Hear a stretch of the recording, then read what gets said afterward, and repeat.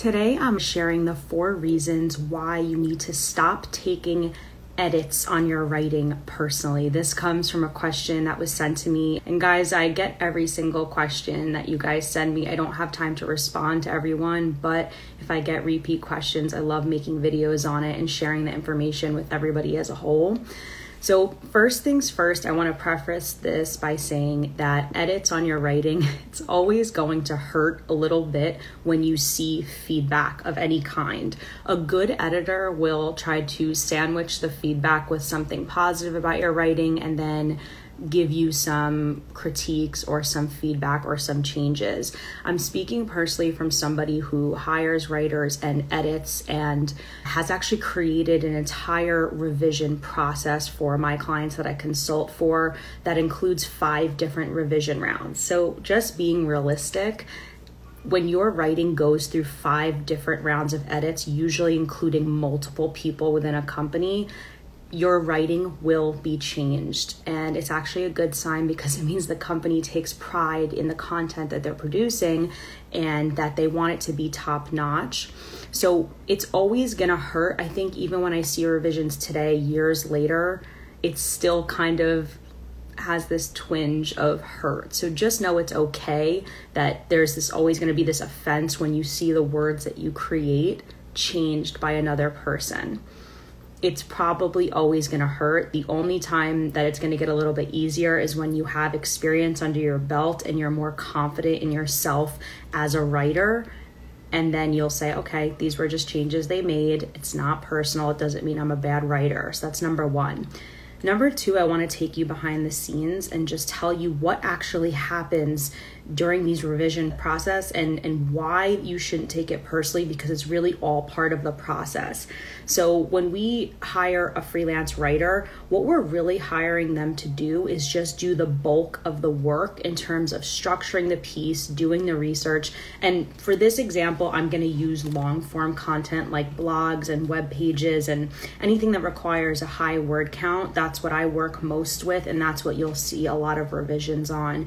So I've created revision processes for my clients, and it usually requires 5 revision rounds, and it goes to me, and then it'll go to a subject matter expert within the company, someone like an engineer who's a product expert and knows about the product, someone high up in marketing who can say, hey, we actually don't say that. Here's what we want to position our message as. Don't write this. Then it'll go to a final editor. Then it'll go back to me for final review. So as you can see, so many different people are involved in this process. So of course your writing is going to look different when the final piece is published versus what you turned in. This doesn't always happen because some people just say, hey, this is good enough, push it out. And although that might seem like a more ideal situation, actually you do want revision rounds on your piece so that you can learn.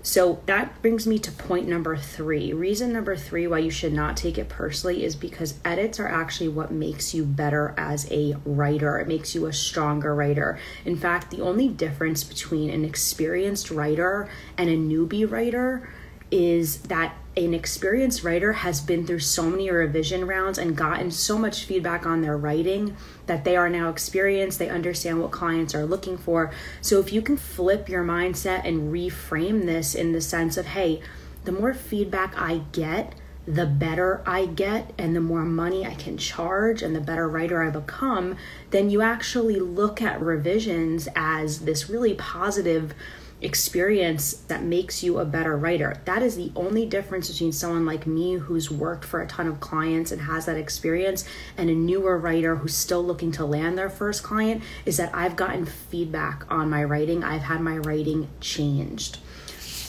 Okay, so reason number 4 why you should not take this personally is, keep this in mind. It's also on the client to be a good communicator and deliver feedback for you in a way that you can improve. The specific writer who reached out to me with this question, she said that they had changed her whole piece and that she felt pretty undermined by it, and that they hadn't actually given her feedback. They just kind of changed it on their own and published it. And The reason for this being, just to give you a behind the scenes look at what that process looks like, a lot of the time it is not worth our time as editors, as content leads, as people who hire writers and give feedback. It is more efficient to make changes on our own to hit the deadline and push the piece of content out versus give you this feedback and this teaching opportunity. So again, that's where the feedback is actually such a gift, is that if a client actually takes the time to go through revisions with you and make it this teachable moment, you're gaining so much. And actually, a lot of clients don't even take the time to do that and provide that mentorship because they have so many different responsibilities and they're so strapped. So again, reframing this feedback as like, hey, actually, this is a learning opportunity. Keep this in mind as well. This kind of goes back to the behind the scenes, you don't know what's going on. Clients do not have the time to even teach you properly how they want things written. What they'll do is take your work and say, hey, this is like a lump of clay. This is a blob of writing. And now I'm going to shape this into what it needs to be to accurately reflect our brand. As a contractor, as a freelancer, you actually don't have insight into so much that's going on within this brand, within their brand positioning, these discussions that the marketing team is having about, hey guys, here's where we see the brand going. Here's the messages we want to stay away from. Here's what we really think resonates with customers. Well, how can you get that as an external freelancer when you're not included on any of those calls? So freelancers have this huge blind spot. It's actually why I transitioned or moved up into more consulting roles where I was taking a lot of calls, where I'm very involved with the marketing team now, is because I want to be on the ground level, actually shaping the messages that get pushed out versus this game of telephone where the client has to explain this stuff to me and they keep having to craft it and change it. So it's really not your fault. There's so much happening behind the scenes that as an external contractor, you are not going to have the same information that an internal employee would.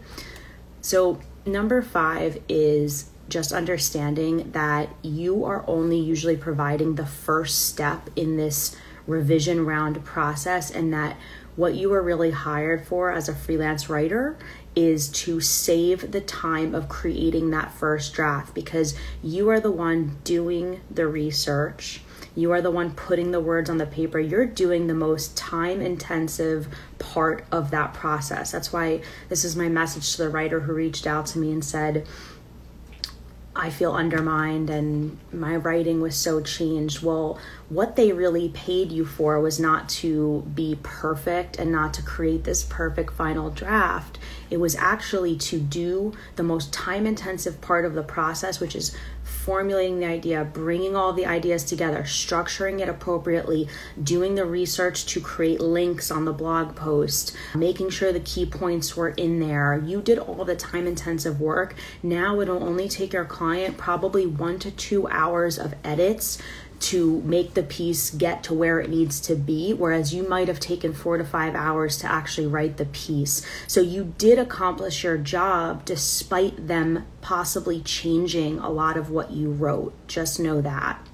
Now, there is a situation where this actually does change, and that's what I want to come on here and talk to you about. So as you guys know, I have a freelance template playbook that I released. You can find it on paidcopywriter.com, and it actually has 35 different client scenarios of like how to start a conversation with a client, how to cold pitch them, what to do when they respond back, what to do if they ask you for your portfolio.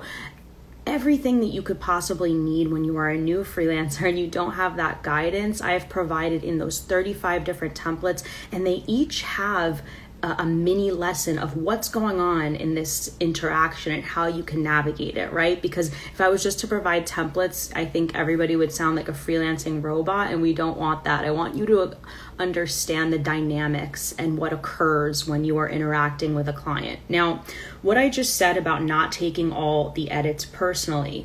So, okay, we got that.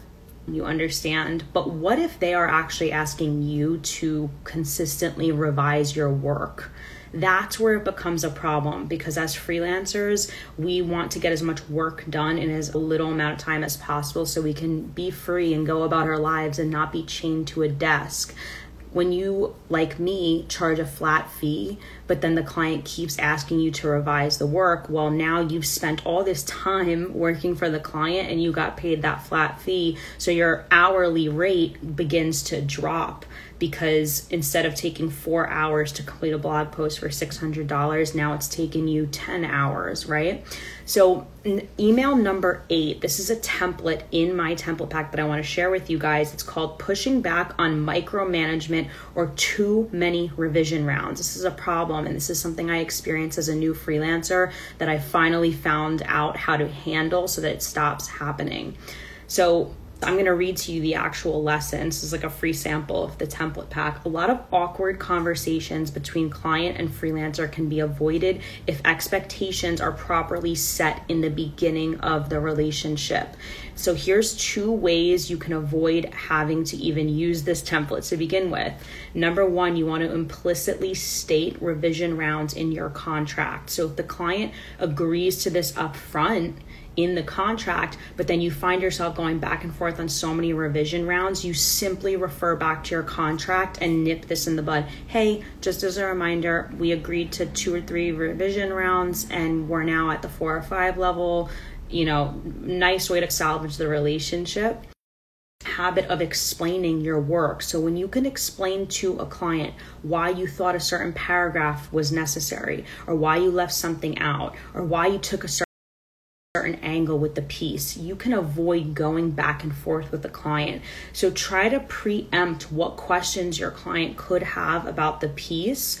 And I typically do this by just doing the Google Doc comments in the right-hand pane of a Google Doc. Say, hey, I included this because of X, Y, and Z.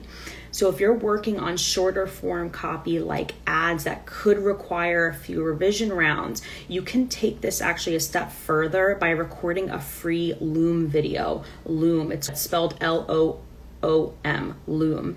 It's basically you recording the screen and yourself talking and walking the client through the choices that you made on that piece. And this prevents the client from reading the piece and just instantly going ham on your Google Doc and seeing all the red lines and instantly wanting these revisions. Now, in this template pack, I obviously include the template, so I'm going to read that to you too. So if they're requesting too many rounds of edits, you can just say, hello, so-and-so, this is an email template.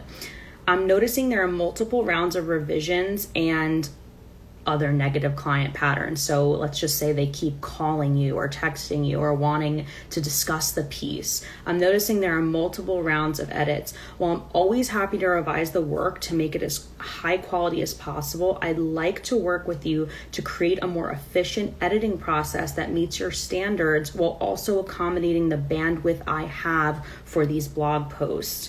With other clients, I typically do a maximum of 2 editing rounds. Please let me know how you'd like to proceed. I love working with you and want to find a solution that works for both of us. So I just want to share with you guys like a free sample of the lesson I give in this client template packet and the actual copy and paste template that you can use to communicate better with clients. Just remember that putting that in your contract will always save you from even having to write this email.